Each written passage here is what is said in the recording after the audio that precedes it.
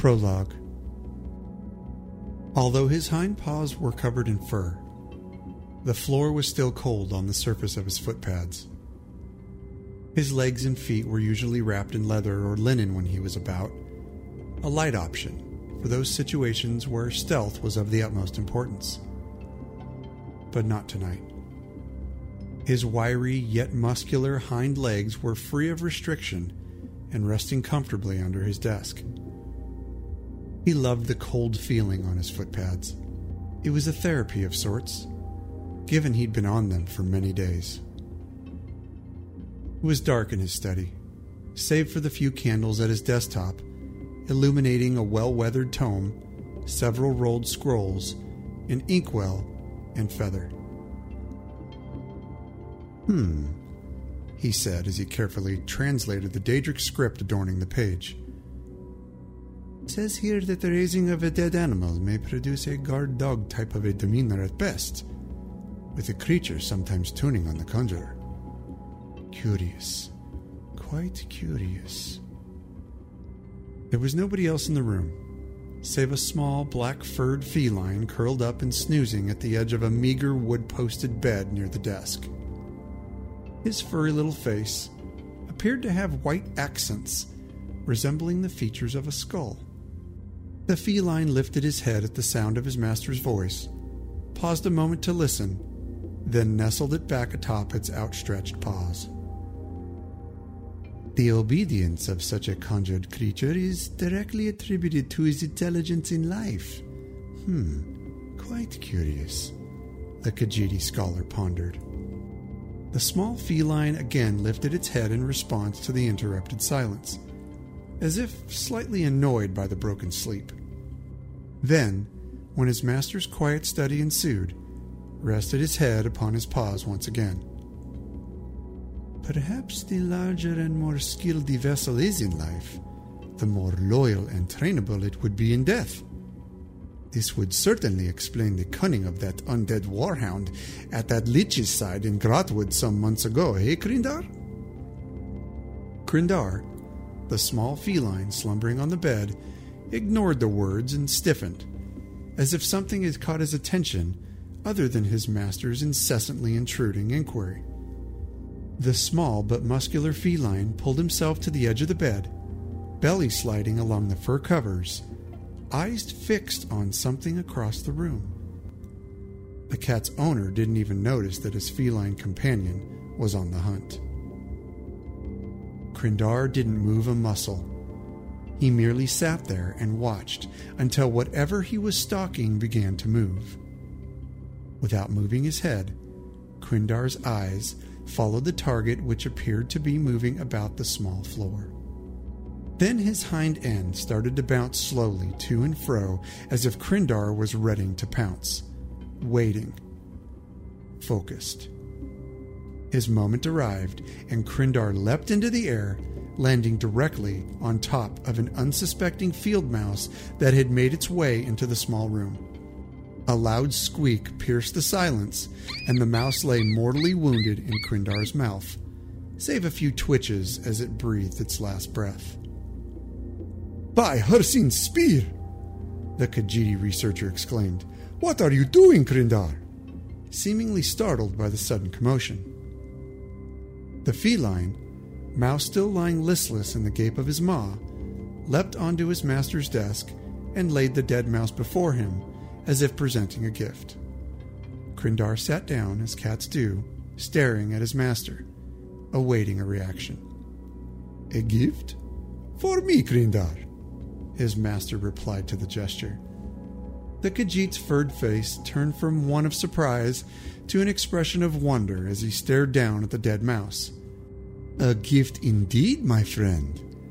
This one believes he understands what you'd have him do, Krindar. You are a very clever friend. Okay. You know the rules. Not a peep to anyone. Understand?"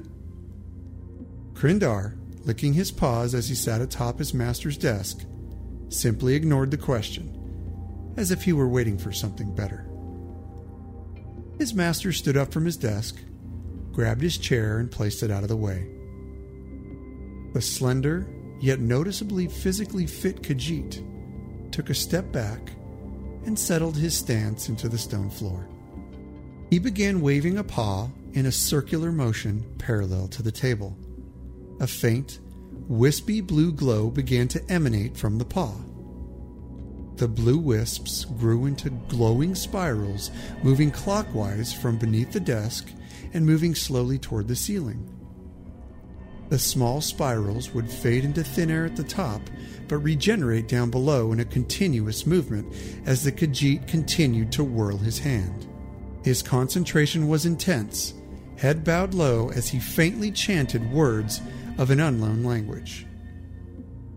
Krindar's fur was rustling in the light wind created by the spell his master was channeling. He decided he didn't like the breeze and jumped down onto the stone floor, then back atop his perch on the bed. The Khajiiti magic user finished his spell, dropped his paw to his side, and waited, staring at the dead mouse on his desktop. Perching his front paws on the wooden footpost of the bed, Krindar stood there watching behind his master, eyes fixed on his dead prey. Both cats, the large and the small, stared mesmerized by the corpse for several seconds, as if awaiting something. The mouse lay, still and dead, on its side, bloodstains on its wet fur near its neck where Krindar had sunk his fangs. The Khajiit's shoulders dropped, and the tension and anticipation left his body. He turned his head behind him and looked at Krindar, still anxiously fixated on the dead mouse. "You see, Krindar? It doesn't work. This one thinks it's for the best, most likely," he said to his feline companion. The Khajiit then noticed what he swore was a smile come across the face of his furry friend. Noticing the reaction, the Khajiit turned his attention back to the dead mouse on the table.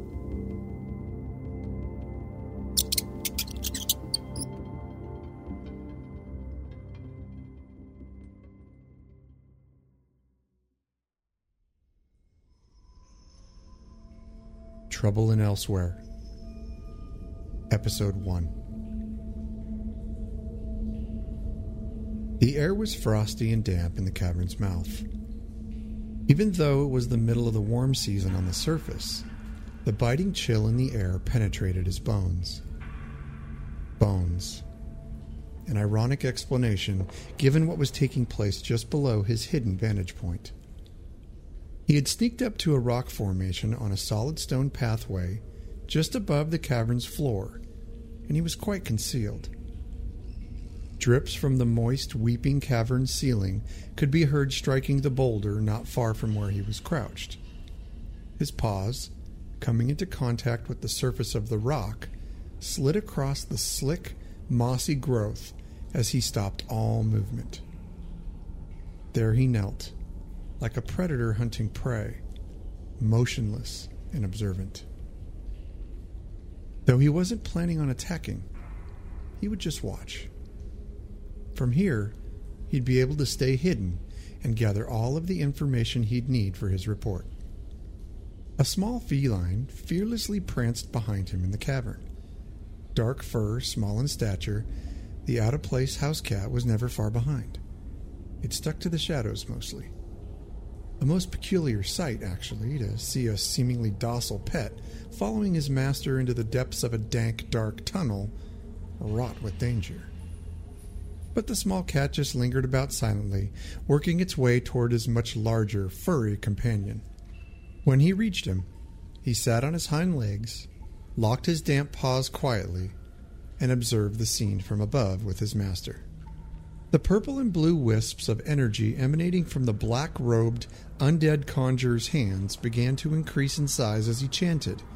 His head bowed and glowing azure eyes were fixed ahead. It didn't take long for the colorful, smoky tendrils to envelop his whole body and spread to the soil before him. The dirt at his feet stirred, as if 1,000 earthbound critters suddenly breached the surface in the same place. With a final upward motion of both his outstretched hands, skinless and decaying fingers breached the surface of the soil, followed by an arm, bracing itself on the soil and pulling the rest of its dead flesh out of the ground. Before the conjurer's feet stood a fresh, reanimated corpse, swaying slowly to and fro, head hung low as if it were bowing to its new master. Reanimation of the dead, a practice long despised in most places on Nirn. Necromancy certainly wasn't forgotten. Utilized by magic users for thousands of years, the vile practice did have its benefits. Many times when armies fell at odds on the battlefield, a necromancer could turn the tables by channeling a spell and breathing life, or some form of it, into fallen comrades. Often enough, the mere sight of slain soldiers returning to action was enough to make an opposing force turn tail and run. Others, who decided to brave the terrifying event to stay and fight, would be met by corpses of the undead, unfeeling fighters, battling their way through the lines, undaunted by the sting of a gaping wound or piercing arrows in their dead, rotting flesh. Necromancy was a vile practice indeed. As an adept of magic himself, Singe was absolutely fascinated by it. Understanding the pros and cons of the ancient rituals tore at his morals, but he had a job to complete. Singe was used to this scenario, though. He was an expert at necromancy. How to recognize it, where to find it, how to combat it. His research had brought him to some of the creepiest, darkest corners of Tamriel. At the behest of the Mages Guild, Singe was dispatched into the wilds of Glenumbra to investigate reports of necromancy in the region. His paws feverishly took notes on a rough parchment that he would present to the guild in his final report. He'd wait until the necromancer was fast asleep, then he'd sneak down to the cavern's floor and retrieve any possible evidence he could find. He wouldn't need much more, however. He'd confirmed what he came to find. Necromancy had definitely returned to Glenumbra. Dark-furred, tall and lean, Singe was quite the adventurous Khajiit. Risky, yet resolute in his actions, Singe was never one to shy away from a challenging expedition. As a matter of fact, he lived for them. Never truly wanting to travel with anyone else but his tiny, brash house cat companion, Krindar, Singe preferred to pack light and travel fast. The quicker the business at hand was completed, the quicker he could tend to his true love, discovering and deciphering ancient writings. He was always on the prowl for a dusty tome to peruse and study. First trained as an adept in magicka, Singe struggled to fit in as a mage. It really wasn't until Molag Bal's invasion and the subsequent incursion of Lesser Daedra in the wilds of High Rock that the guild would take notice of the innate skills of the Khajiit spell adept. It seemed with the influx of Daedra in the many cave systems in the region, not very many mages fancied hunting for ancient texts in these evil-infested and dangerous delves. Singe, on the other hand, pounced at the opportunity. He would sneak in, gather the books, and make a shadowy escape without being detected. To him, it was like taking skooma from an addict. The Daggerfall Mages Guild, recognizing his potential, had quickly promoted him to investigator for his knowledge of ancient lore and his unmatched skill in infiltration. Singe was quite effective at getting in and out of a location undetected and returning with whatever item or information he was tasked with retrieving. This made him a very valuable asset to the Mages Guild. He was intelligent, skilled in magic, and a talented infiltrator. He was outfitted with the best equipment, given unlimited access to the guild's massive lore library, and he was allowed to come and go as he pleased. Singe had an on-call agreement with the Mages Guild, and he was called upon for the most challenging, yet critical assignments. A parchment would arrive via guild courier in his quaint little hideaway at the Rosy Lion Inn, and off he would go to his next quest. The location of the assignment was never an issue. Rather, it was the ancient history of the location itself that truly mattered to Singe. The more untouched, undiscovered, or exotic the locale, the better. The night sky was abnormally sprinkled with stars this night. The air was warm and sticky as Singe and his feline companion emerged from the dank cavern. It was mid-spring in the region of Glenumbra, and the unseasonably warm weather had spawned every flying, ear-buzzing, blood-sucking critter found in the Tamrielic Atlas of Entomology. Despite the buzzing and biting that would plague their route home, all had gone as planned. Singe had waited for the necromancer to nod off. Then he slithered down to his hastily built encampment to retrieve any evidence he could find. He quickly slipped the necromancer's journal, a few parchments adorned with Daedric script, and 2 unmarked potion bottles into his satchel, then ascended the long, narrow walkway to the surface and to the night sky. Mission complete.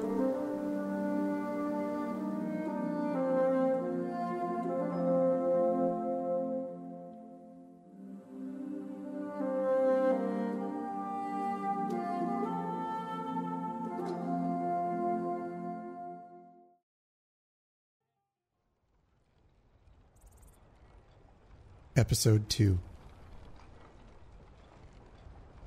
The snappy morning air bit at Singe's nose as he entered the courtyard.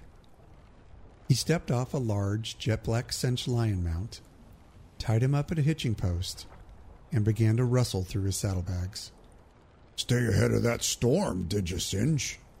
Zagush cheerily said as Singe made his way toward the back door. Zagush was the groundskeeper at the Daggerfall Mages Guild. A middle-aged Orsimer, he'd been employed by the Mages Guild for years, keeping the yards of the old stone building among the greenest and most lush in the city. Moving with purpose toward the door, Singe turned his head toward the sound of Zagush's voice. "Ah, Zagush. So nice to see you this morning." "Yes, I sure did. Trekked through the night to beat it. You know how the cold rain mats my fur and sogs my books, yes?" "Oh, yes. Yes, sir, Singe. You always manage to come out unscathed, it seems. How many of those 9 lives do you have left?" Zagush chuckled. "All of them, my friend," Singe retorted with a wry smile. Singe, having retrieved a full satchel from his cinch's saddlebag, motioned for his furry companion Krindar to follow him inside. With a crack and a creak of a large wooden door, the sound of birds chirping in the crisp morning air surrendered to the subdued silence of the Daggerfall Mages Guild.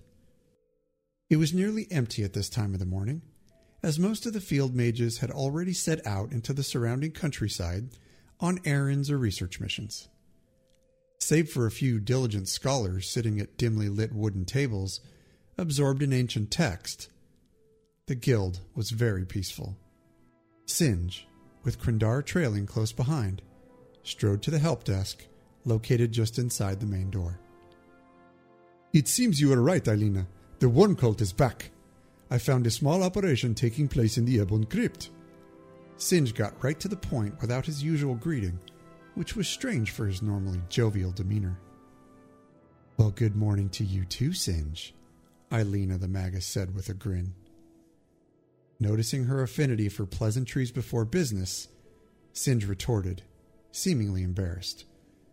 "Forgive me, my friend. Good morning to you too as well. How was your sleep?" "It was restful, thank you.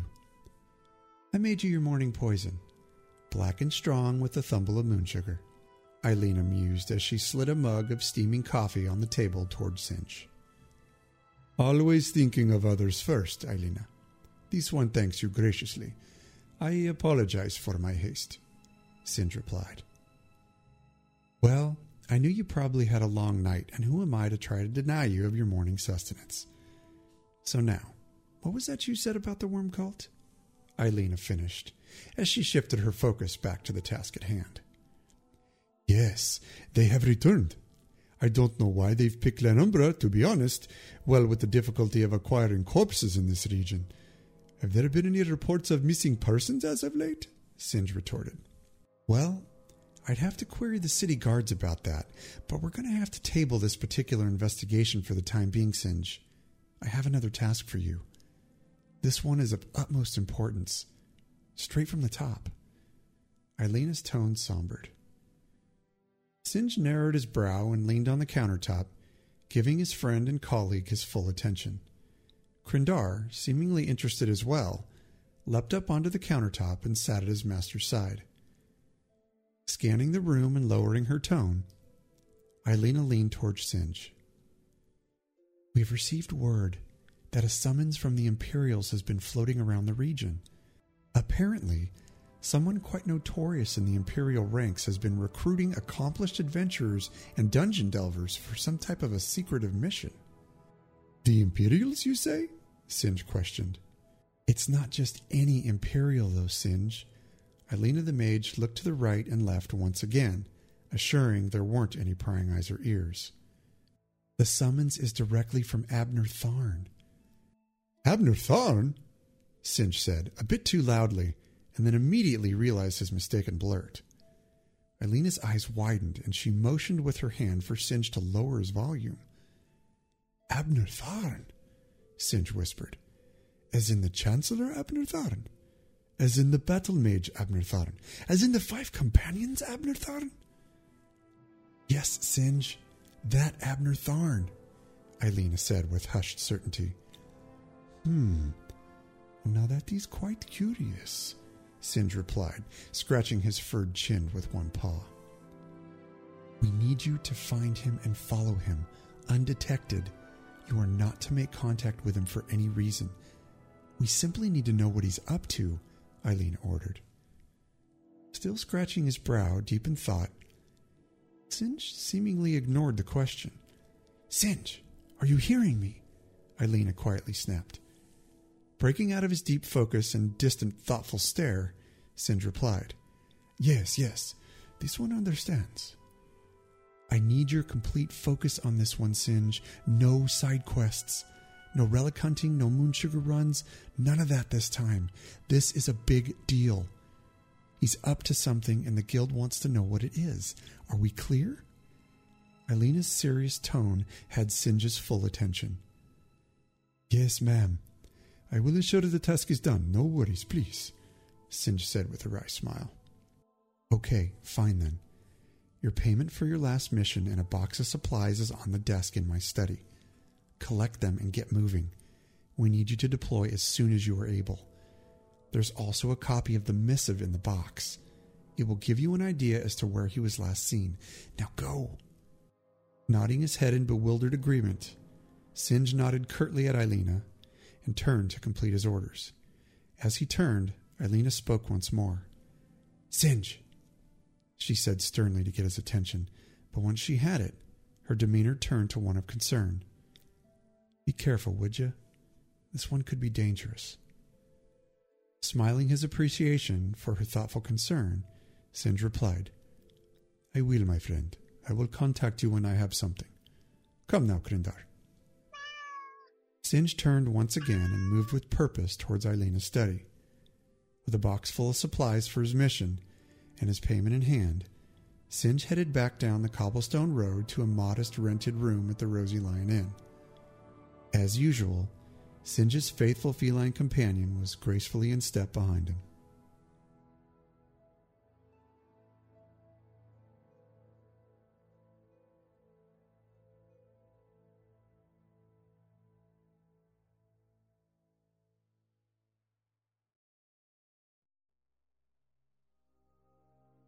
Episode 3. Supplies were strewn about the bed in his small study in preparation for the trip.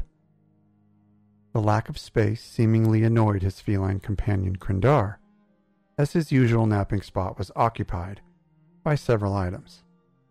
A water skin, rolled maps and parchment, 2 mage's staves, tightly tied burlap sacks of food rations, 8 corked glass flasks with a blue liquid inside, 4 with a red liquid, a small toolkit for armor repairs, an extra set of mage's robes, a set of medium leathers, 2 short, ornate daggers, and a fur brush. The displaced Krindar was sitting on the wooden desk watching his master attempt to stuff 50 pounds of gear into a 20-pound leather backpack. Next to the feline on the desk was the missive from the Imperial Chancellor, Abner Tharn. Singe stopped packing for a moment and looked at Krindar, who was eyeing him as if packing for a trip was some kind of entertainment. "We're leaving soon, Krindar. You should get some rest, my friend." As if reacting to his master's cue, Krindar slowly closed his eyes, then opened them just as slowly. He was clearly on the verge of a catnap. Singe's prideful smile towards his friend broke as he looked onto the table and saw the missive. He'd already read it several times, looking for clues or some indication as to what Abner Thorn was up to. He reached onto the table and picked it up once again. It read, "Adventurer, I have followed your progress with interest and deemed you worthy of rendering assistance. Knowledge has come into my possession that will help me end the misguided Three Banners War and restore peace to Tamriel. You shall accompany me. Be ready to answer my summons, and answer it quickly. I hate to be kept waiting. Signed, High Chancellor Abner Tharn." Singe put the letter back on the table and looked blankly across the room, thoughtfully stroking his tied imperial goatee. For several moments he stood there, body still, quietly pondering. He didn't notice that Krindar was awake. "So where do we start?" Krindar asked, breaking Singe's silent contemplation. "Dark moons, Krindar. I thought you were sleeping," Singe blurted. "How can I sleep with that mouse on a wheel of a brain of yours working overtime?" The silence was killing me. "So where are we headed first?"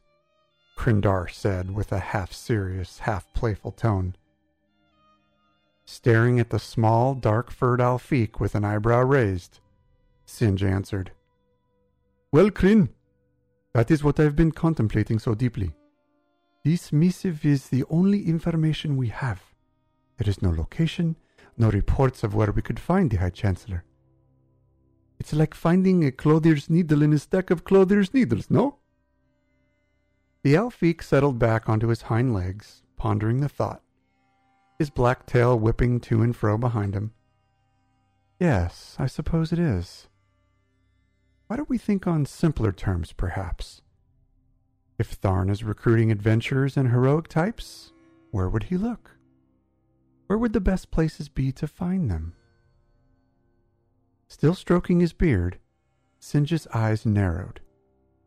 "Where can adventurers find work so easily? Where would most people need help with various tasks?" Krindar stared at Singe with a raised eyebrow and what appeared to be a slight smirk. "There are delves and bandit camps that require clearing and relics that need to be found all over Tamriel, but where would most of this work come from?" Krindar, holding his stare, flatly teased, "You're almost there, Singe." "Capital cities! We will start in the capital cities. That is most likely where Tharn will be recruiting these adventurer types," Singe decided. "Bingo," Krindar replied with a wink. "Now you're thinking with a full stack. What's more, capital cities will have guard protection and embassies with emissaries to receive Tharn, so we can stay close to some of his creature comforts. We all know High Chancellors like Tharn are snooty to a fault. It makes them predictable, if anything else." Singe pursed his lips and bounced his index claw at Krindar. Yes, you're right, Krindar. That settles it. We will start looking for Tharn right here in Daggerfall. We quietly ask around, perhaps in the taverns and the market square. Oh, and the Undaunted camp. We will definitely inquire at the Undaunted camp. At least one of those crazy thrill seekers are sure to have received a missive. Sounds like a plan, Singe. A good plan. Krindar yawned, satisfied that a plan was set into motion. He closed his eyes once again and nestled himself back into his slumber. The next morning, Singe set about the city of Daggerfall with Krindar following close behind. He began to discreetly observe adventurers coming into the Rosy Lion Inn and loitering about the Undaunted Enclave just outside of town.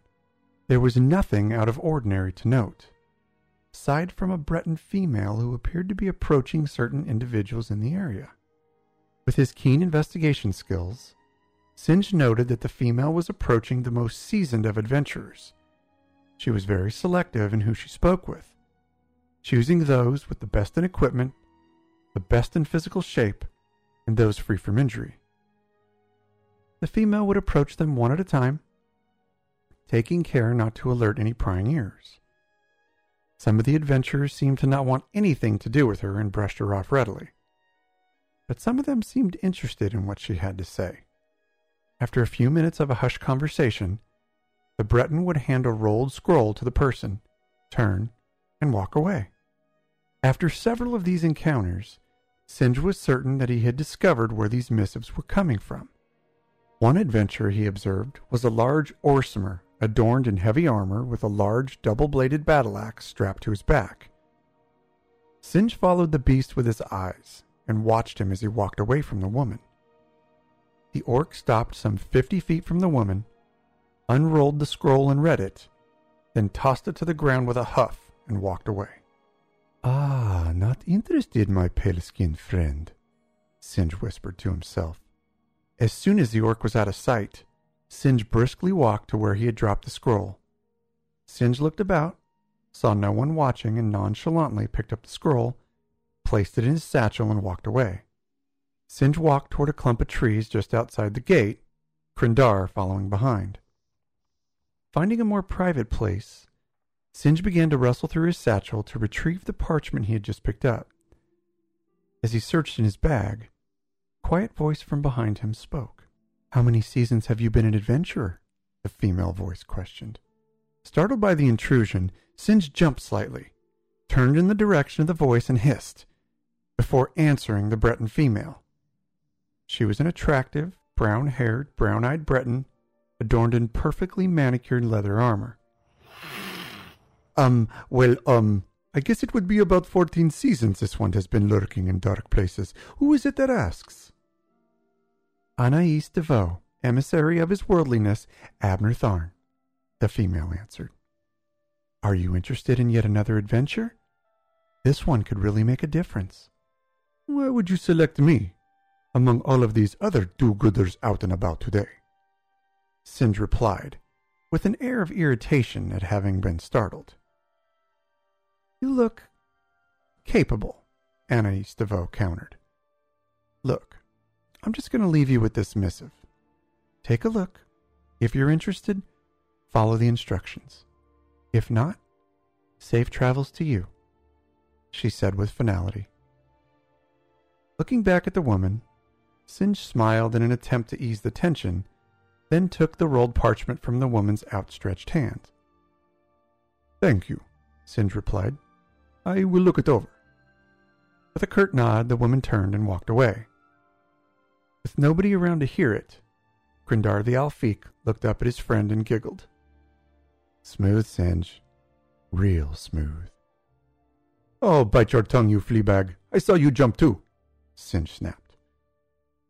With the information he needed in hand, Singe and Krindar made their way down the cobblestone road and back to the Rosy Lion.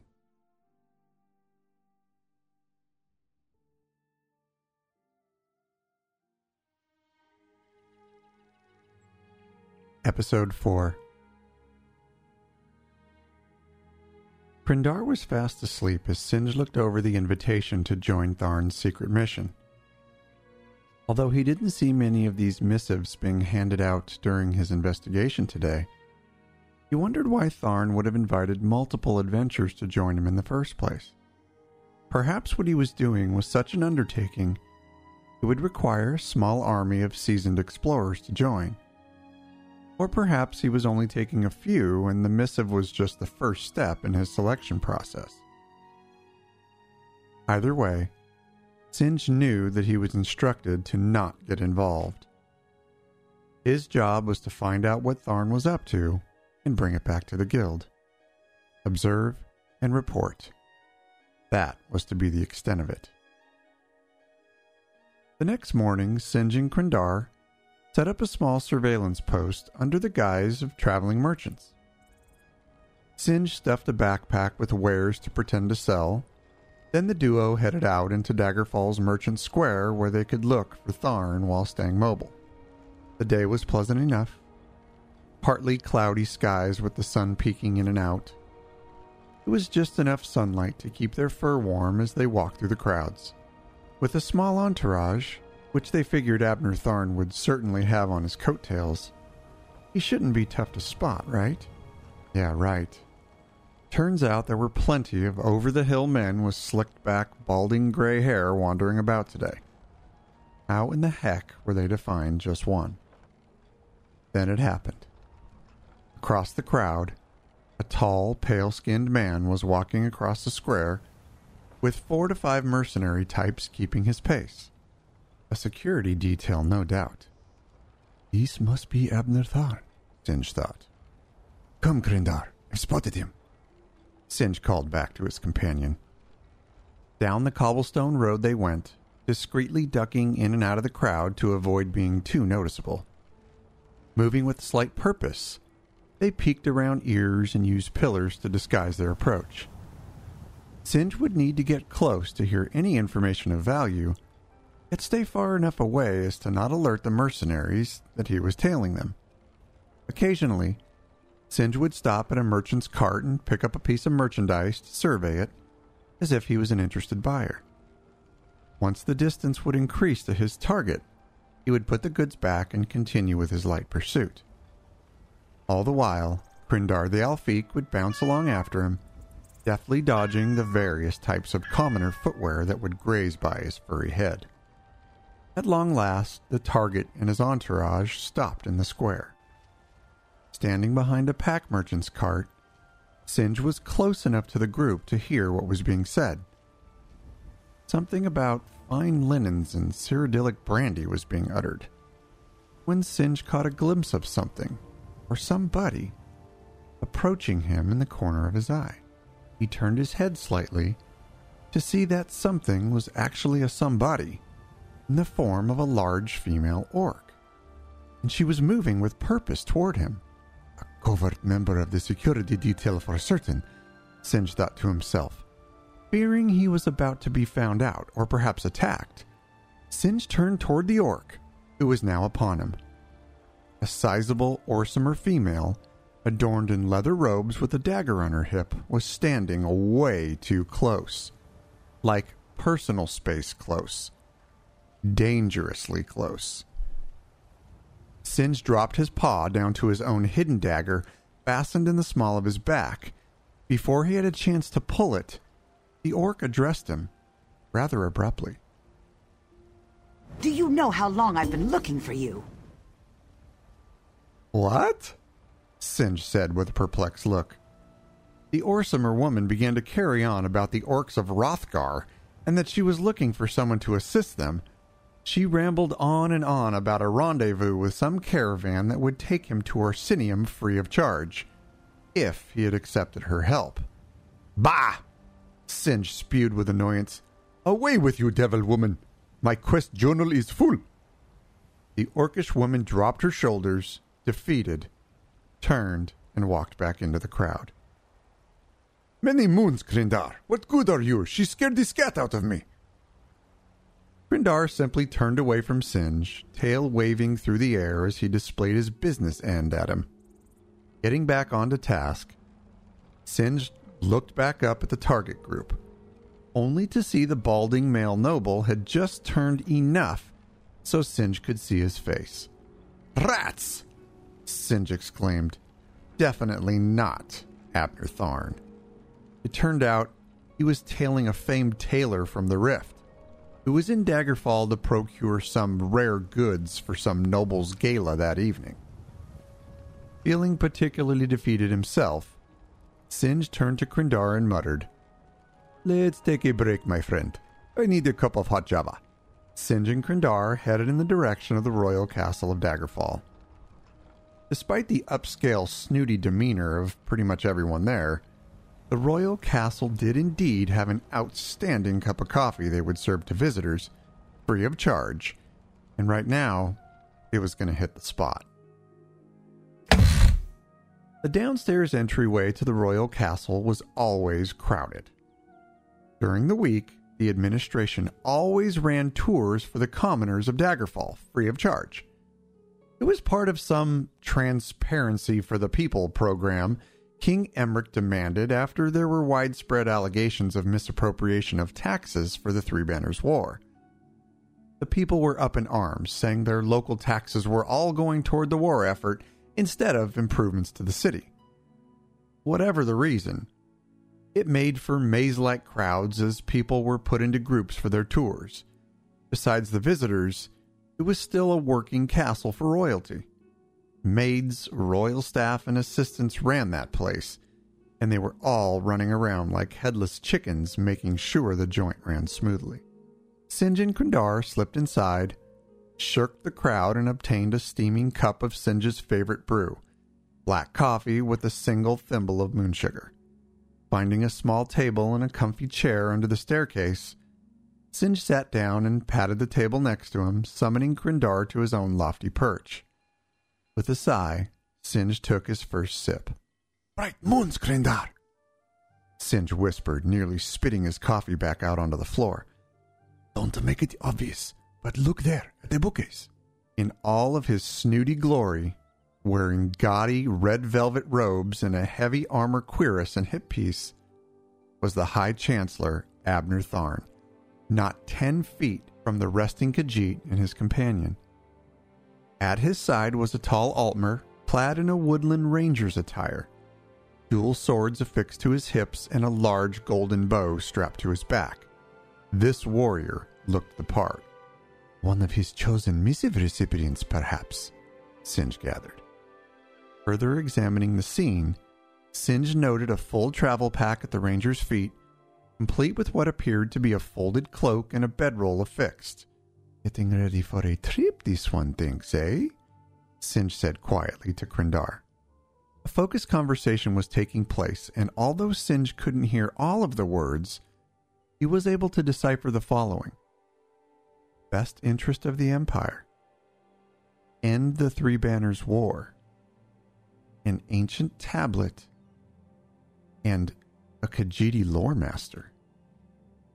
Without haste, Abner Tharn and the intimidating Altmer gathered their belongings and headed outside. Not wanting to abandon his fresh brew, but doing so anyway, Singe waited for Tharn and his companion to walk out the door. He and Krindar followed behind him, just enough to remain inconspicuous. Not thinking luck would strike him twice today, Tharn and his companion split in the square, with his companion traveling east and Tharn moving towards the north. This would take Singe right by the Rosy Lion Inn, where he darted into his room, grabbed his own travel pack, and caught back up with Tharn just before he exited the city on foot. What would transpire over the next several weeks would take Singe and his Alfie companion Krindar on the journey of a lifetime.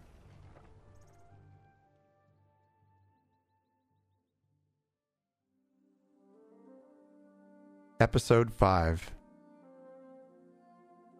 They had traveled for weeks. Following Tharn wasn't an easy task. He traveled by mount across the landscape, using merchant ships to cross large bodies of water and caravans when he became tired of riding. But he was always on the move. It seemed Tharn certainly didn't lack purpose.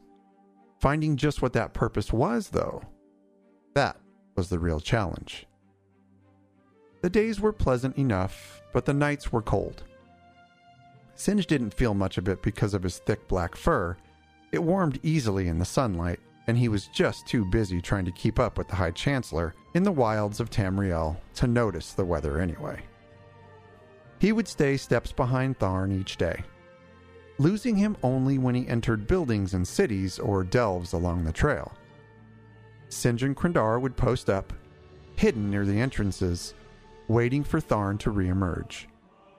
He never quite knew what he was doing in these places, save for exploring when he himself had the opportunity, or perhaps gathering supplies to continue his journey east. When Tharn emerged, Singe would follow him to his makeshift camps and wait for him to resume his movements in the early morning, which would give Singe ample opportunity for a little side questing of his own. Once Tharn was nestled into his bedroll at night, Singe would find a nearby delve or cave system and do some exploration of his own. He just couldn't resist the thought of danger and the opportunity to obtain more lore books on his little secret fetish, necromancy. After all, it was his passion. It just wasn't his paycheck. Singe knew his skills. He knew he could get in and get out unnoticed and lift pretty much any relics he wanted. There was really no risk there. Well, not until tonight. Tharn had been on a straight trek to the east, bringing us to the humid air and deep forest canopy of Valenwood. Late in the night, just on the outskirts of Eldenroot and Grotwood, Singe had trailed Tharn to his camp and just observed. Droopy-eyed himself, Singe would surveil Tharn until he was fast asleep. Singe and Krindar both knew that Tharn wouldn't wake until the sun broke, so they took the opportunity to do a little exploring of their own. Singe was always on the hunt for old wooden doors set into a cliffside, or large stone slabs set slightly askew with darkness beyond. He knew exactly what it meant. Delves, relics, ancient texts, adventure. This night was no different. He had spotted a creepy old cave in the area, and he and Krindar were keen on exploring it. Singe and Krindar followed the trail back to the old delve and made their way inside. The cave system didn't seem very deep. A creaky old door led to a path of ups and downs, but mostly downs. A few meager wall torches illuminated the path, but for the most part, it was dark. As they made their way down deeper into the cave through the ever-descending switchbacks, they began to notice the sconces on the walls were no longer lit. Being cats, their innate ability to see clearly, despite the relative absence of light, allowed them to penetrate further into the darkness than any man or mer. Eventually, however, it became too dark for even a feline to navigate. They needed to make a decision. Light a torch and continue, which would undoubtedly eliminate their concealment, or abandon their exploration mission and turn around, heading back into the direction from which they came. Knowing the safest route was to just turn back, Singe felt around on the cave floor, where he knew Krindar would be. He tapped his side in the direction of the exit and started after him. But in that instant, a grisly sound stopped both Khajiit in their tracks. The sound was coming from below them, perhaps at the cave's bottom at the end of the narrow pathway they had been descending. A low, rhythmic moan sounded for several seconds at a time and then stopped. The guttural moan became louder each time it would recycle, and it was bouncing off of the cave's walls, shaking the very soul of the two Khajiit explorers. After what seemed to be an eternity of standing motionless and remaining silent, the sound disappeared as quickly as it had come. Singe and Krindar continued to hold fast, not budging from their frozen state on the downward winding path. Still not able to see a thing, Singe made the decision to start back up the path, knowing Krindar would sense his movement and follow suit. Step by step, at a slug's pace, the two began to make their way back up to the trail, to the safety of the surface. After moving silently for several minutes, it was still pitch black in the cave. Singe was sure that they had reached the part of the cave where the sconces had been lit earlier, but no sconces were lit now. Dread set upon Singe's mind as he realized something, or somebody, had extinguished the sconces behind them, blinding their escape. Singe stopped in his tracks and waited in place, motionless, while he considered his next move. Krindar followed suit and stood as still as a statue at Singe's feet. For several moments, Singe didn't make a sound as he listened for any semblance of sound in the thick, dark blackness surrounding him. Even a Khajiit, normally able to see in relative darkness, would have trouble without any ambient light for their keen eyes to amplify. This cave system had gone from dimly lit to complete, utter blackness when the rusty wall sconces were extinguished. By something. By somebody. Singe and Krindar were vulnerable in this level of dark. They couldn't sit here waiting. They needed to make a move, and Singe knew it. Without any other options, Singe reached over his shoulder and retrieved an unlit torch that was stored in his backpack, its head protruding from under the pack's main flap for ease of access. He placed the torch between his legs and pinched them together to hold the torch, freeing up his hands. He reached into his side pouch, retrieved his flint and tinder, and began to strike them together under the fuel-soaked rags tightly wrapped on the edge of his torch. With every stroke of his paws, a series of bright sparks showered off the fire starter. Singe knew this was a dangerous proposition. Singe was sacrificing the cover of darkness in hopes of lighting the torch and finding the way out of this cave. Krindar was standing watch. He knew what Singe was doing. He knew that he was taking a huge risk. So like a well-trained soldier, Krindar observed the surroundings for his partner while Singe attempted to light the torch. Krindar's head moved back and forth, eyes scanning the darkness. Each strike of the flint and tinder created a moment of light that allowed him to monitor any approaching threats. One strike after another. Light. Dark. Light. Dark. Then Krindar noticed something that shook him to the bone. While Singe was concentrating on getting a blasted torch lit, he noticed a figure getting closer with each strike. The figure was a blur, as even a cat's eyes need a moment to focus when the pitch black becomes light. As if the scene was playing out in slow motion, Krindar barely had the chance to yell out before the figure was upon them. "Singe!" Krindar cried as the torch was finally lit.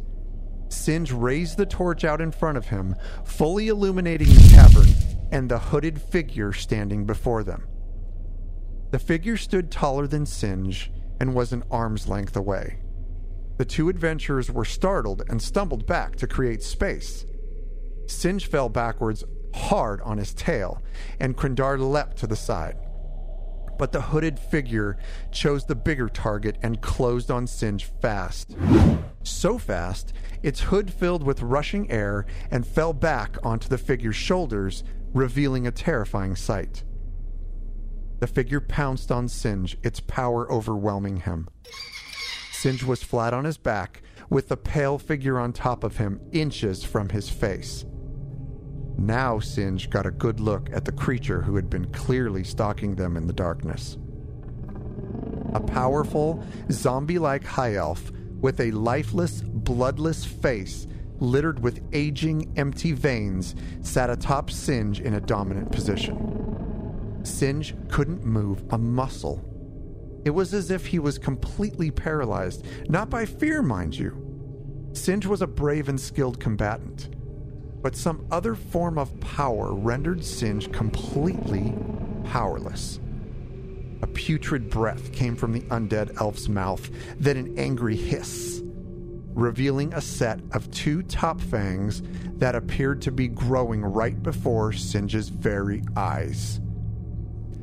"Vampire! Krindar, run!" Singe yelled just as the fanged beast sunk his fangs into Singe's neck. Singe felt a sharp, needle-like pain pierce the skin beneath his fur.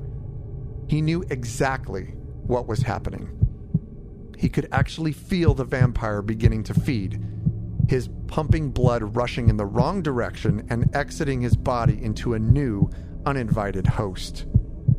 The beast still had a tight grip on Singe's upper shoulders, pinning him to the ground.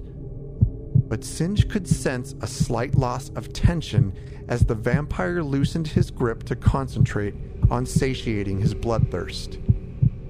With that slight release of tension, Singe knew he only had a moment to act. Blindly grasping the ground next to him, Singe was lucky enough to find the hilt of his still-lit torch. He grasped the hilt of the torch and drove it with all of his might into the vampire's ribs. With a grunt, the vampire stopped feeding, then winched and screamed in pain from the burning torch as it bluntly struck its ribs and began to scorch the tender skin under its armpit. Singe held it there for a few seconds before the vampire realized what was happening and leapt off of Singe's body. Singe took this opportunity to leap to his feet and get his bearings. The entrance to the tunnel was a 60-foot sprint away, and he knew he would be pursued by the creature, who was undoubtedly faster than he. Singe threw the torch towards his exit to illuminate the path, then turned toward the vampire, who was regaining his composure after being struck in the side with the fiery club. In the same moment, he saw his companion Krindar fearlessly leaping through the air with his claws unleashed, landing on the vampire's back with skin-piercing ferocity. Krindar's selflessly brave strike served as the perfect distraction as the vampire diverted its focus and tried to figure out what was happening. Singe quickly channeled a spell and yelled for Krindar to leap away. Wisps of red mist swirled around Singe's paws as he pressed his outstretched arms toward the vampire with a quick push. The crippling grasp spell was launched. Krindar leapt from the vampire's back and out of the way. The spell hit home with precision as the vampire again cried out in pain. "Now, Krindar, let's go!" Singe yelled as he saw his companion already leaping toward the exit. The vampire, clearly hurt by Singe's spell, fought through the pain and attempted to pursue. But the spell, which has sapped and slowed the creature's agility, wouldn't allow it to close the distance. Instead, the vampire stopped in its tracks and began to channel a spell of its own. Krindar and Singe ran as fast as their legs would carry them toward the cave's wooden door. The vampire, with fire surrounding its outstretched hands, unleashed a steady stream of intense flames up the path and directly toward the fleeing Khajiits. Singe felt the heat building as the wall of flames closed on their escape. Accelerating in speed, Singe used what little adrenaline he had left and deftly scooped up Krindar from the ground as he too ran at top speed. Singe covered his feline companion with both of his arms, holding Krindar close to his chest as he reached the door.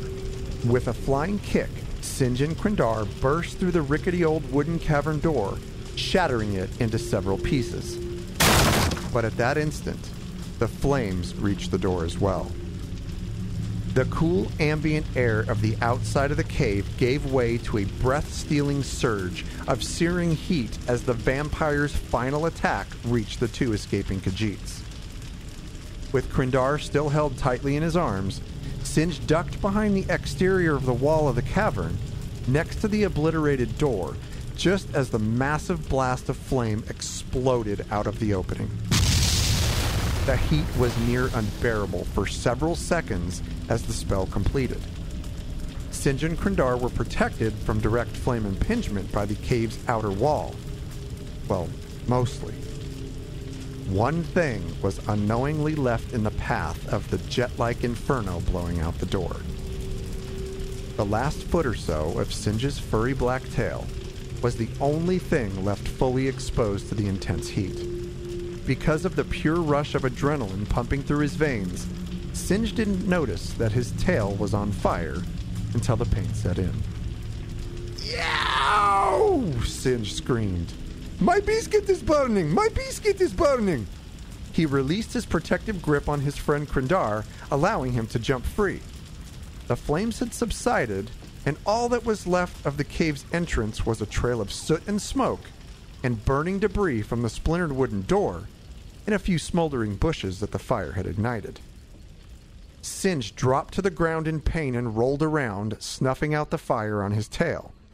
He stood up, grabbed the middle of his tail, and swung the end around to his face to survey the damage.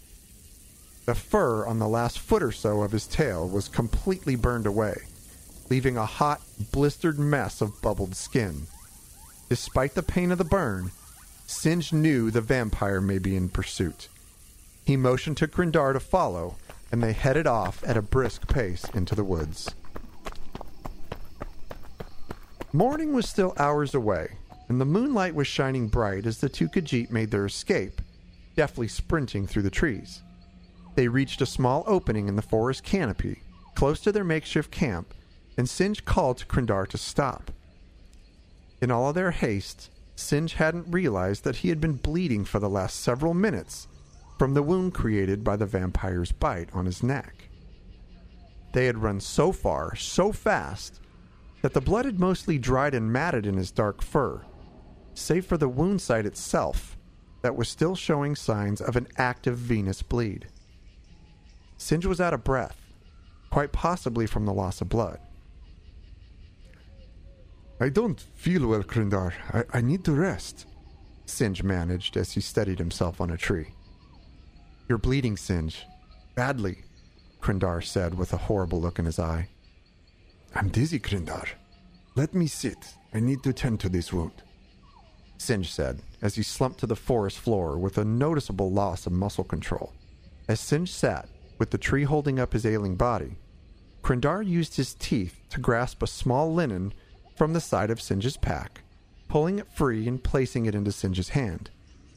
Here, hold this on your neck. Put it between you and let the tree put pressure on it. Let me find something to stop the rest of the bleeding, Singe. Stay put, Krindar said as he turned and darted back into the forest. Okay, my friend. I will just hold it.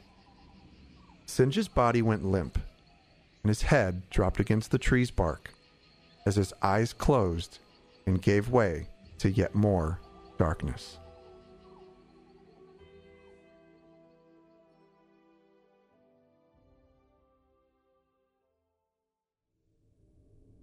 Episode 6. Cycles of light and dark flashed like a strobe so frequently, it was difficult to get his bearings.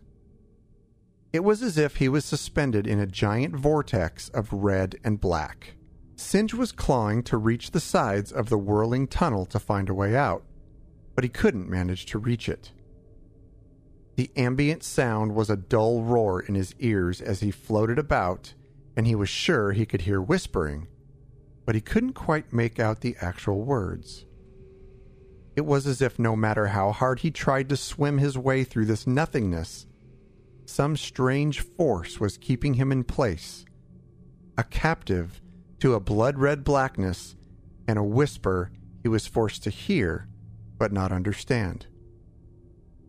Time was not a factor. He had no recollection of past, his future, or his present situation. He felt as if his mind was being squeezed, and any attempt at figuring out how to escape this prison in his own consciousness was completely suppressed.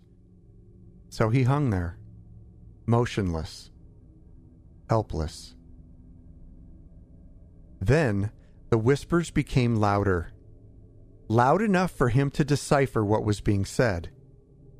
She said it over and over again without pause, her voice emerging from the blooded darkness and becoming as clear as the church bells of Daggerfall to Singe. The blood of the mother flows within you.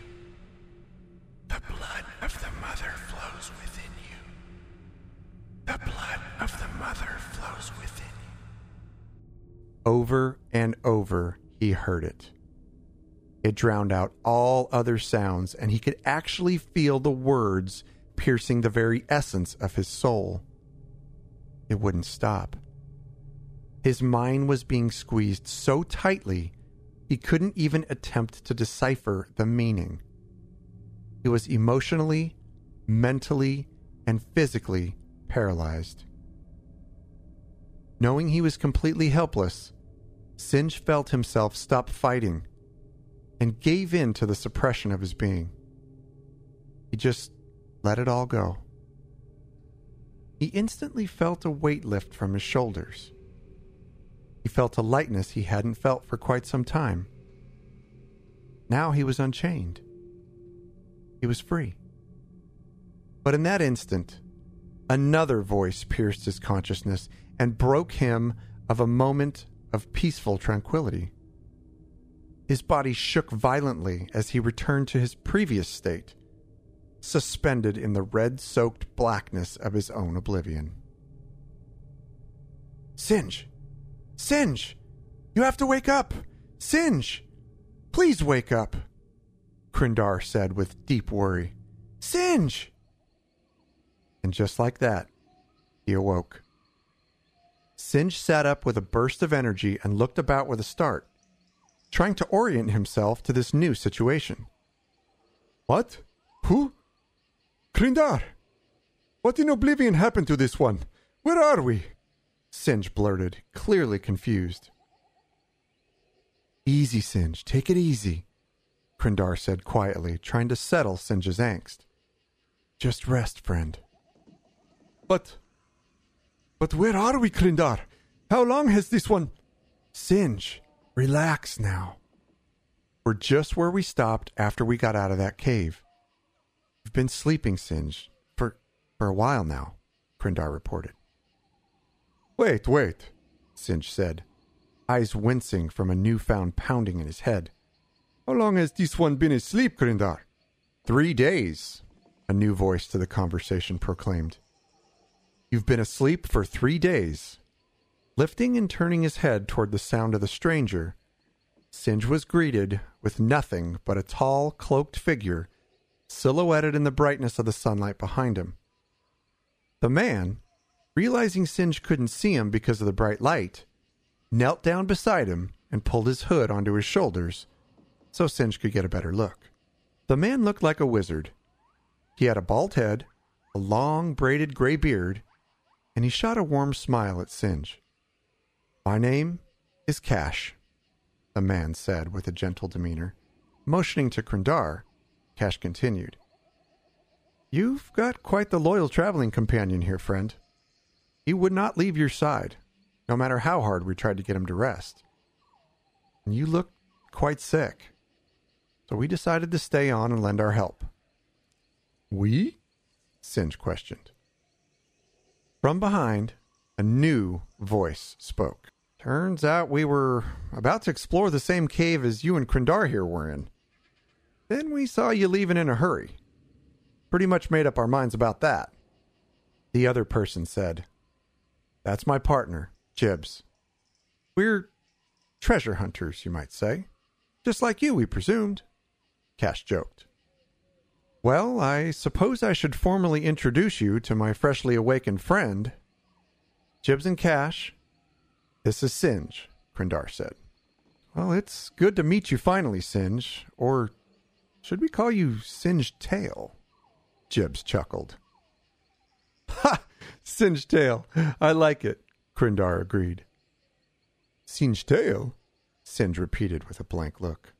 Singe had forgotten about nearly burning his tail off during the escape from the cave. He immediately reached back and grabbed for it, swinging it around into his view. The last foot or so of his tail was bandaged tightly with some sort of oil-impregnated dressing. He expected it to hurt, but it didn't.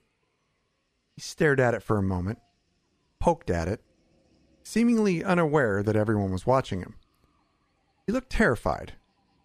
He slowly started to unravel the bandaging to survey the damage. These two must have some deep medical knowledge, Singe. They offered to help when they found us, and they bandaged you up good, Krindar said. The unraveling of the wounded tail got more frantic as Singe got visibly more concerned. He kept pulling the end of the bandage, lengthening his arm over and over again until the last of the wrapping fell to the ground. But to everyone's surprise, Singe Tail's wounds had healed faster than anyone could have anticipated. In just 3 days? As a matter of fact, the skin was wholly intact. No blistering, no skin sloughing, no nothing. Granted, there was no fur left on the last foot or so of his tail, but for the most part, it was healed. By the moon, Singe! How did you heal that quickly? Krindar was confused. What was in that salve you used? Jibs replied, It's a Bosmeri recipe. Trust me, it works wonders. Well, this one can't believe it, Singe Tail wondered. This one would have expected to be in a lot of pain, but this one feels nothing. Well, Singe Tail, we're certainly glad you're healing well, but you may still be running a fever, my new friend, Cash mentioned. You should continue to rest. Yes, you do have a pallor to you, Singe. We should rest for a while longer before we continue on our mission, Krindar said plainly. Great Rajin, Krindar! The mission! Where is Tharn? Is he still... Singetail said with excitement before being interrupted. Gone, Singe. He left the camp the next morning. He's got a few days on us now. Our mission is blown, Krindar lamented. Wait, did you say Tharn? Cash's attention was suddenly grabbed by the mention. As in Abner Tharn? Krindar and Singetail slowly looked at each other, realizing their cover was blown. Yes, we were tailing Abner Tharn. He's been up to something, and we've been assigned to surveil him. You see, we work for the Mages Guild in Daggerfall, Singetail reported. Cash and Jibbs looked at each other for a moment, and then Jibbs shrugged his shoulders back at Cash. We're following him too. Jibbs and I, and some of the treasure hunters under our employ, received this missive. We were curious, so we decided to go on a little outing, Cash said. Wait, you were following Tharn too? And you abandoned your pursuit to stay and help me? Singetail questioned.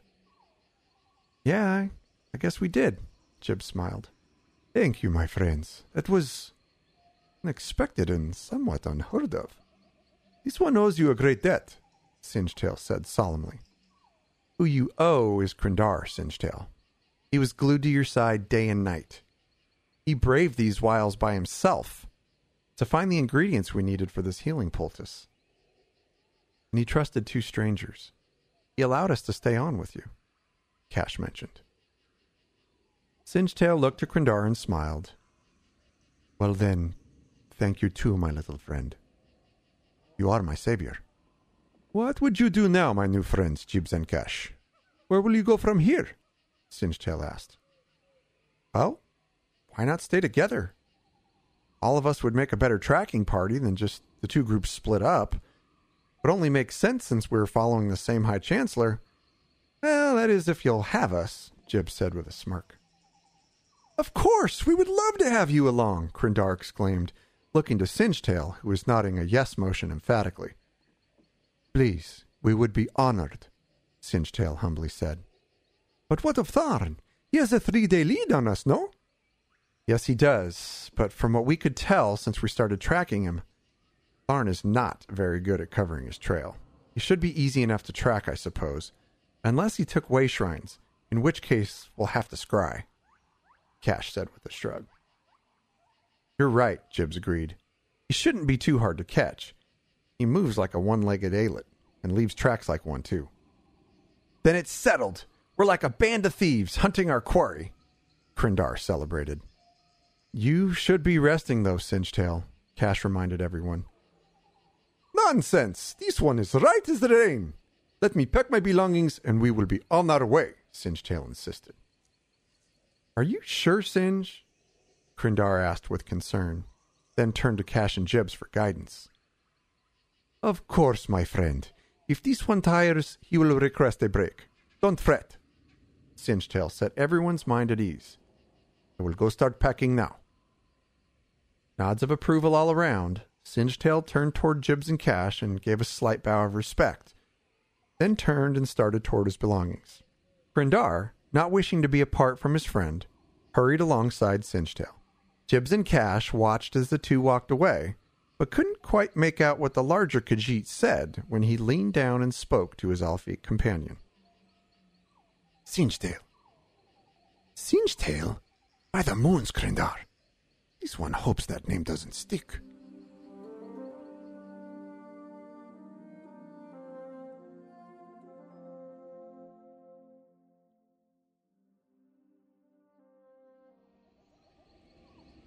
Episode 7.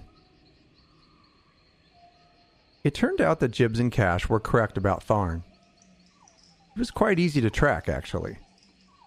He had continued southeast through Valenwood and passed through the mountainous eastern edge into southern Elsewhere a few days after the four adventurers found his trail again.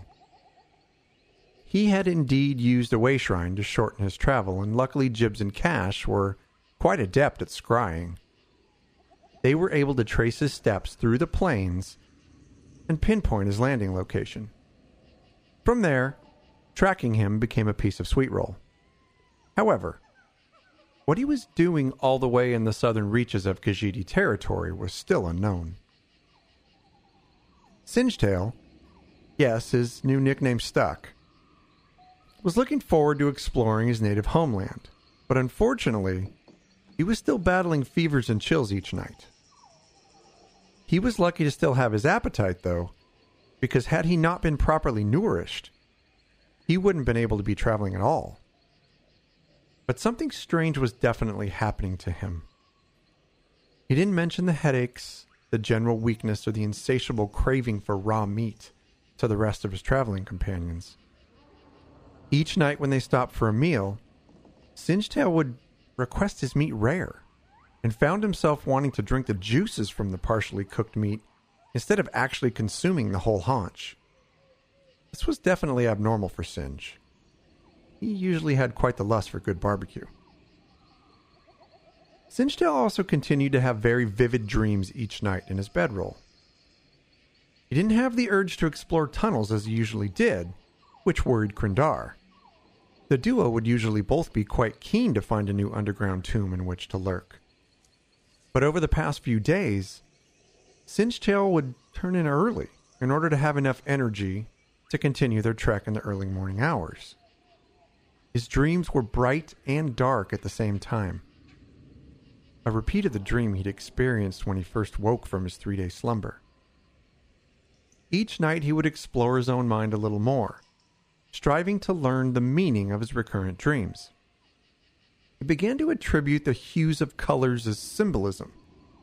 The dark he attributed to the evil of the world, and the red, his experiences coated in a thick layer of fresh blood. He couldn't explain it, yet he understood the translation in his mind. It was just too much to try and explain to his companions, so Singetail continued to keep his sleep experiences to himself. He was sure that he was going crazy, a little more each day. On one particular day, things began to come into focus for Singetail. The party was traveling through a thick section of woods, and Singetail was in the scout position, ahead of the main group. His senses were on fire. As he cautiously stepped through the woods, attentively watching ahead for possible threats, Singetail noticed he was keenly attuned to his surroundings. Every sound was amplified, from the rustling of the birds in the trees above, to the slightest movement of a critter in the ground cover. The Khajiit adept could hear it all. Of course, Khajiit innately had an increased level of spatial awareness and finely tuned senses, but this was altogether different. The sounds bombarding him today were nearly deafening. Singetail wanted to put his paws over his ears and just sit. He wanted to try and understand what was happening to him, but he had a job to do. He had to keep moving.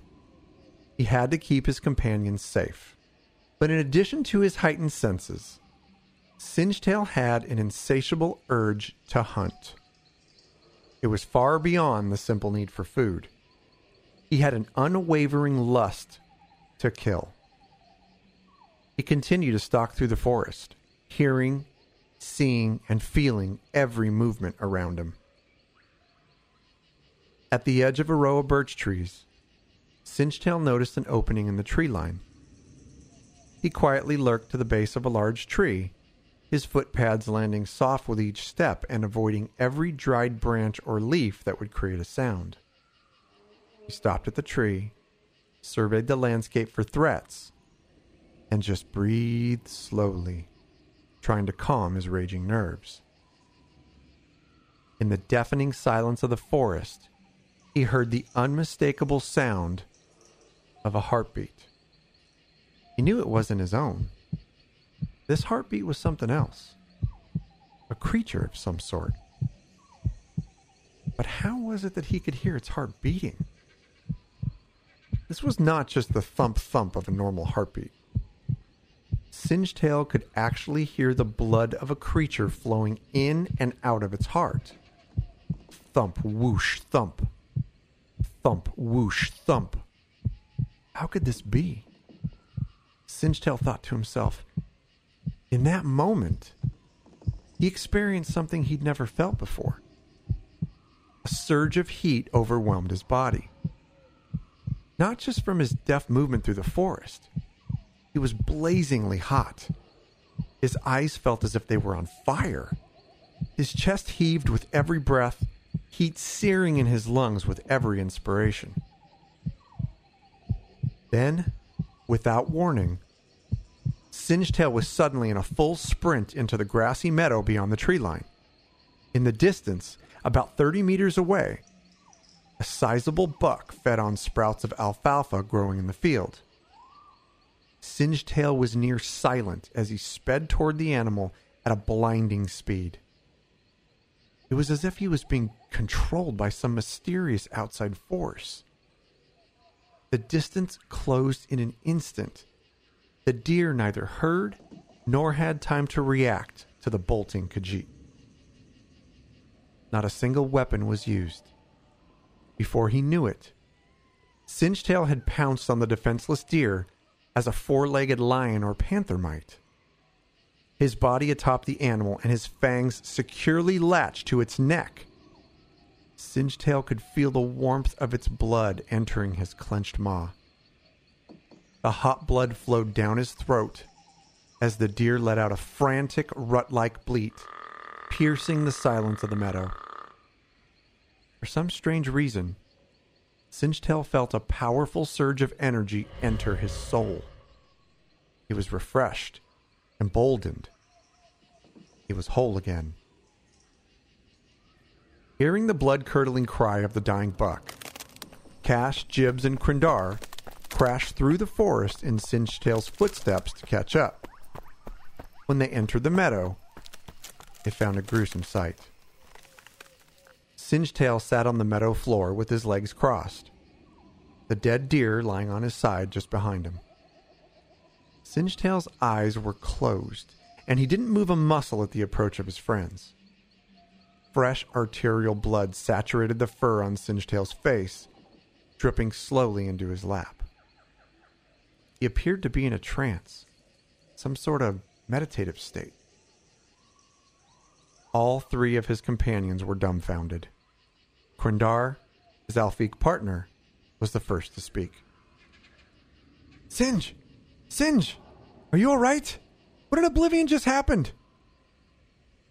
Singetail's meditation broke and he opened his eyes with a start. To the surprise of his companions, Singetail's eye sockets were glowing as red hot as a blacksmith's tongs. I don't know. What is happening to me, Krindar? Singetail said with a confused look on his face. Jibbs and Cash, standing behind Krindar and taking in the blood-drenched scene, glanced at each other with a knowing look. With a nod toward Cash, Jibbs approached Singetail with an air of caution. Singetail, you've just fed.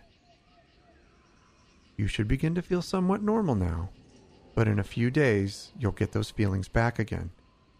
Like you're not in control, Jibbs said slowly and quietly. A look of bewilderment fell upon Singetail's face. Singe, listen to me. Those feelings, when they return, you must let us know. Do you understand me? We will help you, Singe, Cash said cautiously as he approached his new friend. What? By the moons! What do you mean, fed? Singetail said with uncertainty and disdain. Singe, I think he means you're turning, Krindar said. Turning? Turning into what? For Srendar's sake? Krindar, tell me! Krindar looked at Jibbs and Cash standing at his side, then back at Singetail. Into a vampire.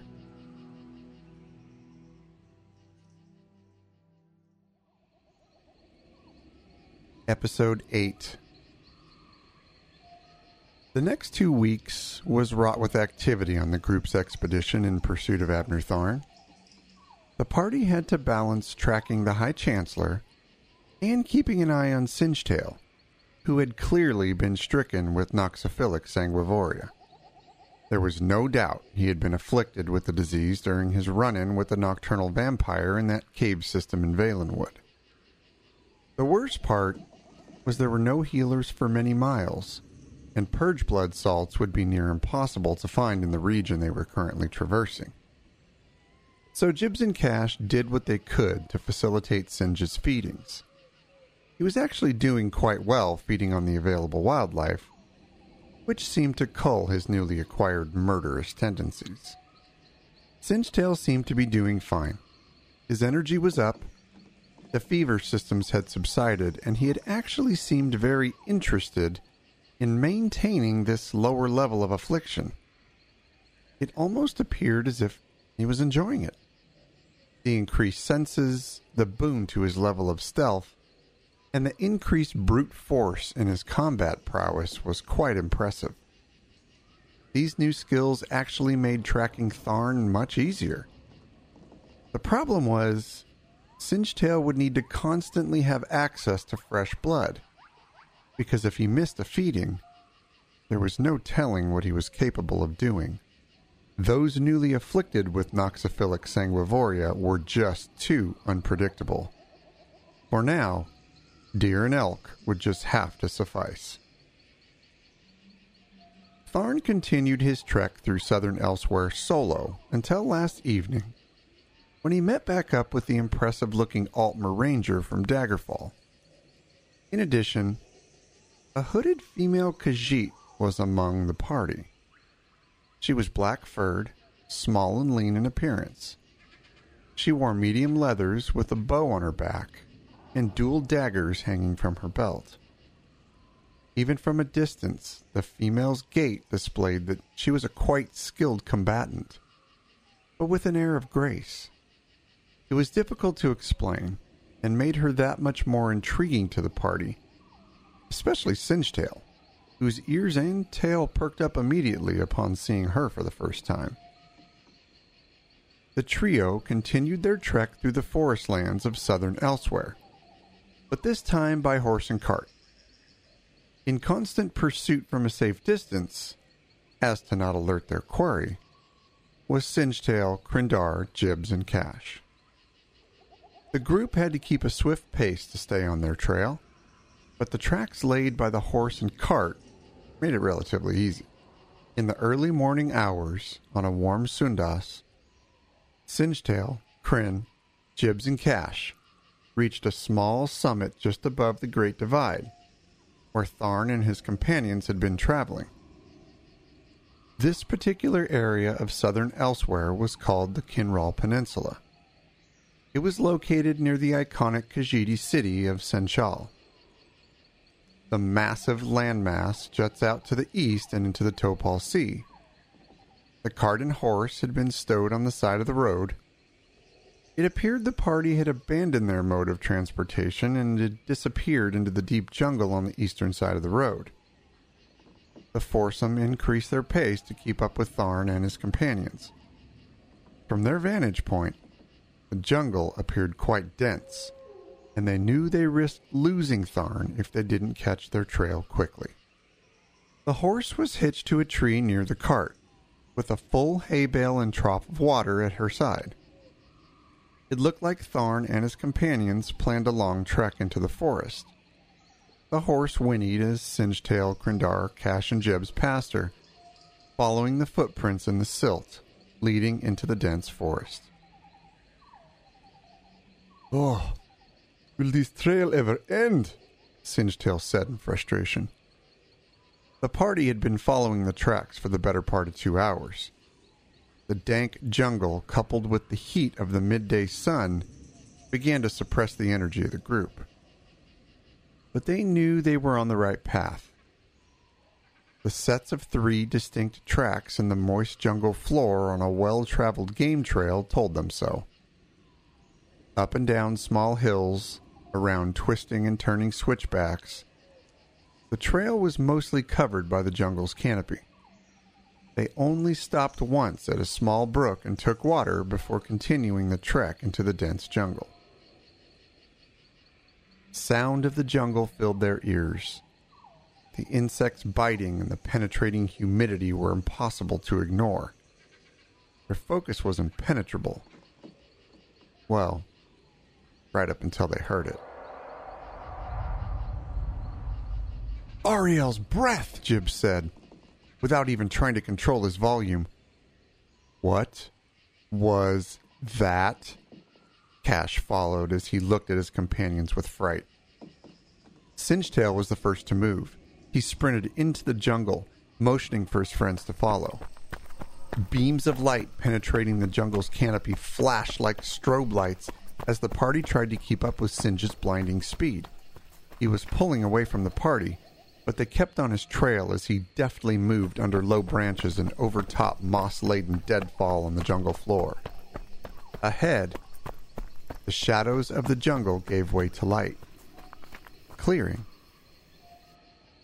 Singetail stopped in his tracks, showering damp soil for several feet in front of him. He stood there dumbfounded, staring at a massive ancient structure just a couple 100 yards away. The rest of his companions caught up and froze the second they too saw the sight before them.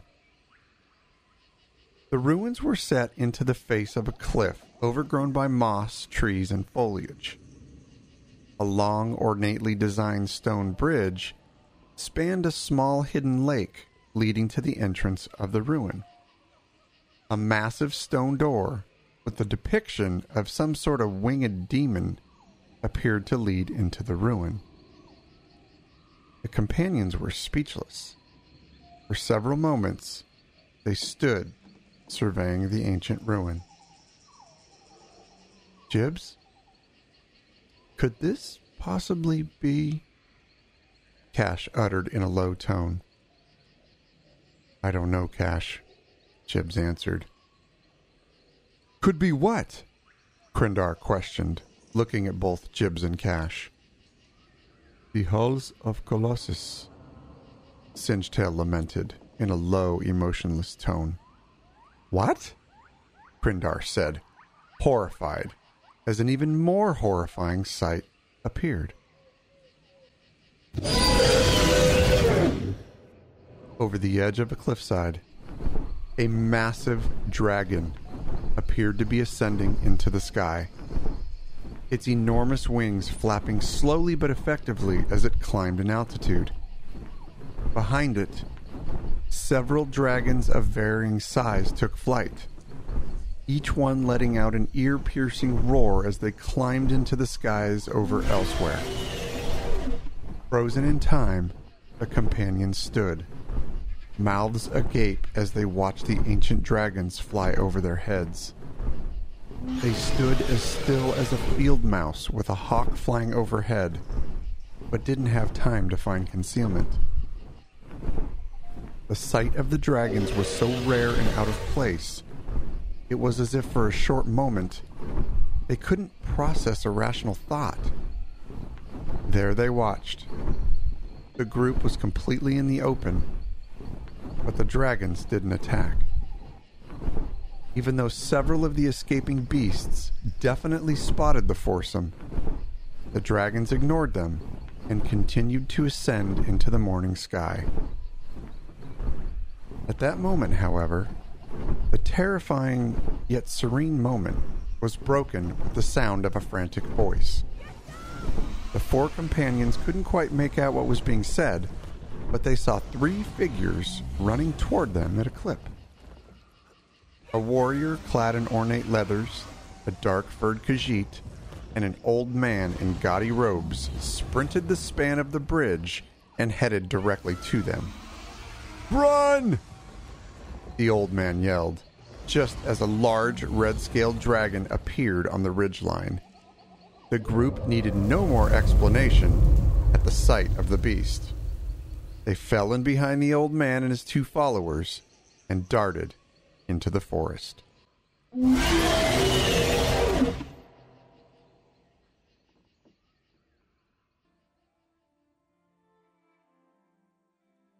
The forest canopy on the outskirts of the halls of Colossus provided the perfect cover for their escape, although the dragons, for some odd reason, didn't appear to be pursuing them. They ran for several minutes, even though the entirety of the newly formed group hadn't formally met. They did, however, have a singular purpose: to not become a meal for several beastly dragons who had presumably just escaped an ancient prison. Singetail, Krindar, Cash, Jibs, Abner Tharn, a hooded Khajiit, and the Altmer Ranger came to rest in a large rock outcropping jutting out from a large and jagged landmass in the center portion of the forest. Without taking time for pleasantries, Singetail was the first to break the silence, as the party collectively hunched over, gasping to catch their breath. "By Jone and Jode, what in oblivion was that?" he hissed. With an obviously annoyed look on his face, Abner Tharn turned his head toward the inquiring Khajiit and bit back. "Well, it would appear that there are now dragons in Elsewhere. And it's all your fault, Tharn. This would have never happened if you hadn't used that corrupted stone tablet. Blast you, Tharn!" The black-furred female Khajiit snapped with anger. "Calm down, everyone. Calm down," Jib said gently, motioning his hands in a downward fashion. "I believe introductions are in order first, before we resume to decapitating each other with our words." Surprisingly, his calming words did the trick. Everyone seemed to take a deep breath, as the better part of reason took hold of the situation. What followed was several minutes of introductions and explanations of just how and why these unlikely companions ended up in a humid, dense forest in the middle of southern Elsewhere, running for their lives from a scaly fleet of ancient beasts. It was a conversation charged with excitement and at times anger, with topics ranging from the Mages Guild investigations to recruitment of adventurers to ancient tablets and ending the Three Banners War altogether. It turned out the tall Altmer Ranger, introduced as Anriel, was an adept adventurer who had volunteered to answer the summons by Tharn. He was to be entrusted with leading many of the volunteers, and was thus chosen by the High Chancellor to accompany him into the halls of Colossus. Chimera, the attractively dark-furred Khajiit, was surprisingly an agent for the currently seated Speaker of the Main, Lord Gar-Eshri. She had a fiery personality, but with an air of grace. There was something about her. It was as if she was holding something back. Perhaps a lot of somethings. But anyway, she continued her assault on the High Chancellor, with him refuting her at every accusation, blaming his half-sister for nearly everything. He overtly claimed to be trying to help, but it was difficult to buy his claims after hearing Chimera speak of just how the dragons had been released. Regardless of how and why, there was a massive problem flying over the skies of the Khajiit homeland, and it was a matter of time before they impacted the region in some fashion. It was collectively agreed upon by the adventurers to stay on together and further investigate the repercussions of the dragon's release. Nobody quite knew what they were capable of, but they knew what dragons had been responsible for in the distant past, which was a major cause for concern. They would have to warn the native Khajiit before it was too late. They wasted no time in returning to the High Chancellor's main encampment in Grotwood. Although it took some time to get there, the camp was a beehive of activity as allies and adventurers arrived from all walks of Tamrielic life. Whether they were there out of their own adventurous spirit, or out of pure concern for the welfare of the feline beast race itself, it did not seem to matter. They came in droves to help. Caravan after caravan left for Elsewhere to assist the Khajiit, as Tharn and his staff organized the adventurers into groups and arranged for their travel. Signing on to assist immediately, Singetail, Krindar, Cash, and Jibs were entrusted to remain at Tharn and Chimera's side during the planning of the aid operation into Elsewhere. It seemed the trek through the forest had fostered a good amount of will and companionship, sufficient enough to earn the trust of Abner Tharn. It was either that or the fact that Jibbs and Cash had offered the assistance of their own personal organization to come and assist. The Reliquary, they called it, and described as a band of treasure hunters who knew how to fight. Either way, the High Chancellor took a liking to the foursome. Cash and Jibbs had sent word to their base at Somerset and across their network that the events taking place in Elsewhere would become the immediate priority. Reports of dragon attacks were mounting in the northern parts of the Khajiit province, and the influx of volunteer caravans increased in the days and weeks following the dragon's escape from their tomb in the halls of Colossus. It seemed that above all else occurring in Tamriel, including the Three Banners War, many in the world had a soft spot for the Khajiit, and the most able dropped what they were doing to come to their aid. The response was profound and actually quite heartwarming. "Hey, Singe-tail, Krindar," Cash said as the foursome packed their own wagon with supplies for the trip to Enequina. "Yes, my knife-eared friend," Singe-tail mused at Cash.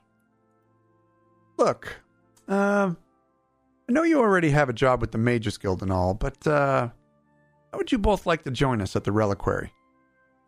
We could use a couple well-traveled dungeon delvers with a thirst for adventure. And the pay is quite lucrative," Cash offered and finished with a smirk. "Oh, I don't know, Cash. I mean, it sounds good and all." Krindar hesitated. "Krindar, considering we may not make it out of Elsewhere alive, what do we have to lose, eh? Finally get us out of the grip of the Mages Guild? Get to set out with others who love exactly what we do. Adventure. Give a little, my little friend." Singe-tail shrugged at his elfie companion. Krindar, seemingly convinced, looked at Cash and nodded an assured yes. "Great news," Jibbs mused. "You know, there was a time when I was a bit skeptical about the Khajiit. But then I thought, hey, any race that innately covers up its own poop?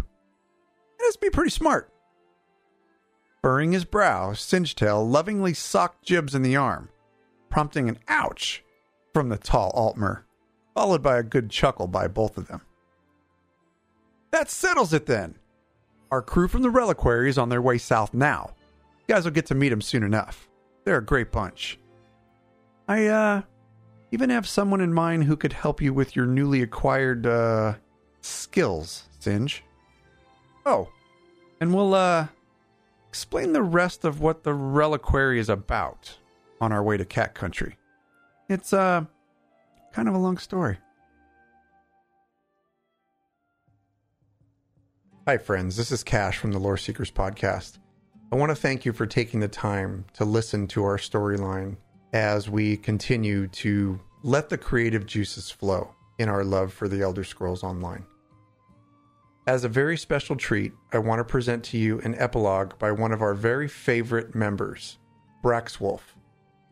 He has proven to be a very amazing asset to our community and to the Elder Scrolls Online community as a whole, as his creative tendencies are really blessing us with some pretty amazing things.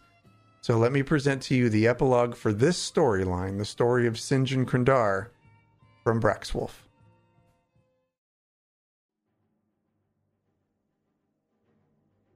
The mighty beast reared back, readying his next attack.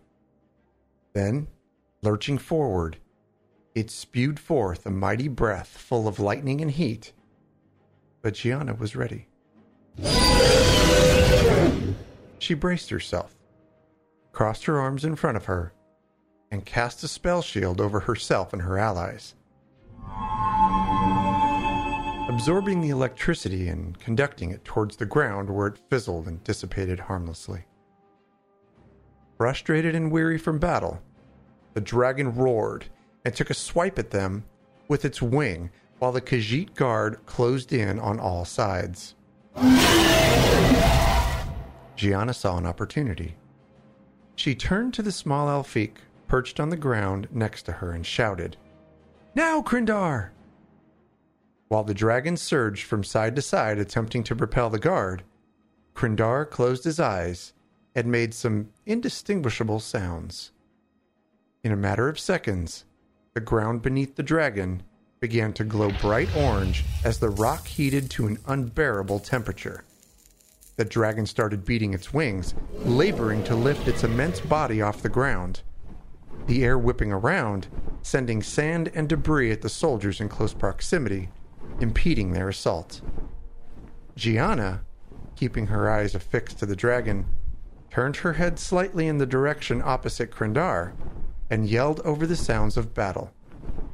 "Are you going to help out today, Singe?" No answer. She moved her eyes in Singetail's direction, carefully keeping the dragon, who had reached an altitude of about 50 feet, in her peripheral vision. "Singe!" The normally jovial Singetail was baring his teeth as he waved his paws in front of his chest. A larger-than-life, ghostly-looking skull materialized, hovering just in front of the Khajiit. Singe slowly lifted his arms until they extended far above his head. Then he pulled his ears back and threw his arms forward, sending the skull hurtling toward the elevated adversary. It found its mark, striking the dragon squarely on the temple with the sound that silenced the battlefield and echoed throughout the valley. The dragon's eyes rolled back, it floundered, and then crashed to the ground. Its body struck first, then its wings, then with a thud of finality, its head. After a few seconds, the Khajiit guard let out a roar of victory. Gianna relaxed her battle-tense muscles to turn to Singe with a grin. "Well, that was a new one," she observed, referring to the hovering skull. "Took you long enough." Singe had been shadowing her from the time that she had arrived in Elsewhere. Knowing that Singetail was struggling with his newfound abilities, Cash the Lore Seeker had summoned Gianna to serve as a guide, and to help indoctrinate him into the ways of the reliquary.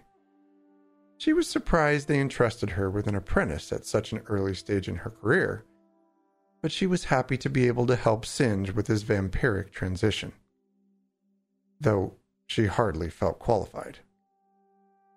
Singe's expression had changed to one of worry as he gazed at his outstretched hands. "I'm sorry. This one was just so overwhelmed. So much was happening. So many things." "Your senses were overloaded. With time and practice, you'll be able to filter them out and focus on what's important," Gianna explained. She, Krindar, and Singetail had been traveling the countryside with the Khajiit guard, handling any rogue dragons who still terrorized Elsewhere since the initial threat had been contained. Singe remained unconvinced. "I don't want this anymore. It's too hard. It's different for you. You chose this." Gianna felt a twinge of pity. He was right, of course. He had never asked to become a vampire. Gianna took his paws into her hands and tried her best to comfort him. "Singe," she said softly, "sometimes we have to live with the consequences of our decisions, as I do with my choice to become a vampire. Sometimes we're placed into circumstances by forces beyond our control, like you were. In either case, all we can do is press on. I can't go through the transition for you. That is your journey. But we, myself, Krindar, Jibs, and Cash, are here to support you along the way. That's what the reliquary is all about. Besides," she recalled the words of her mentor, "all curses are also a blessing, if you choose to view them in that way." Singe turned inquisitive. "How do you mean?" "Well," Gianna started, and then paused to find the exact words. "We are the sum of all of our experiences, good and bad. They shape us. They mold us. We emerge from each a changed person, a new version of ourselves. We get to choose whether that new version is better or worse than the old one. Will we be strong and wiser, or broken and bitter? That part is up to us. Singe's eyes brightened a little at her words, though he still looked unsure. He turned his gaze to the horizon, pondering on the exchange. They shared a moment of silence, as nothing remained to be said. "Well, well, well," came a voice from behind, in the direction of the nearest way shrine. "Look what the cat dragged in," Cash joked, his gaze affixed on the slain beast. Jibbs followed close behind, his garments singed and his beard askew. They had apparently just had a dragon encounter of their own. "Meh, ours was bigger," Jibbs observed after surveying the creature. "Ours was meaner," Gianna shot back. Jibbs was quieted by her quick response, and his face wore a look of shock that caused Cash to laugh out loud. "Come on, guys. We're here to relieve you. Chimera says the Khajiit guard can handle the cleanup from here on out.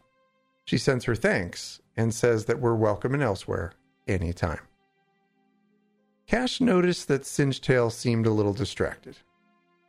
"Hey, you okay, bud?" This one is better now. It is good to have friends," he responded, looking in the direction of Gianna and Krindar. "Indeed it is," Cash replied with a smile. "Let's go." "Where are we going?" Singe inquired. "Elsewhere," Jibbs answered. "But we're already..." Singe's expression was perplexed. "No, Singe. Elsewhere. We're needed elsewhere," Jibbs clarified. "Ah," Singe smiled as he realized his mistake. "Lead on, my friends."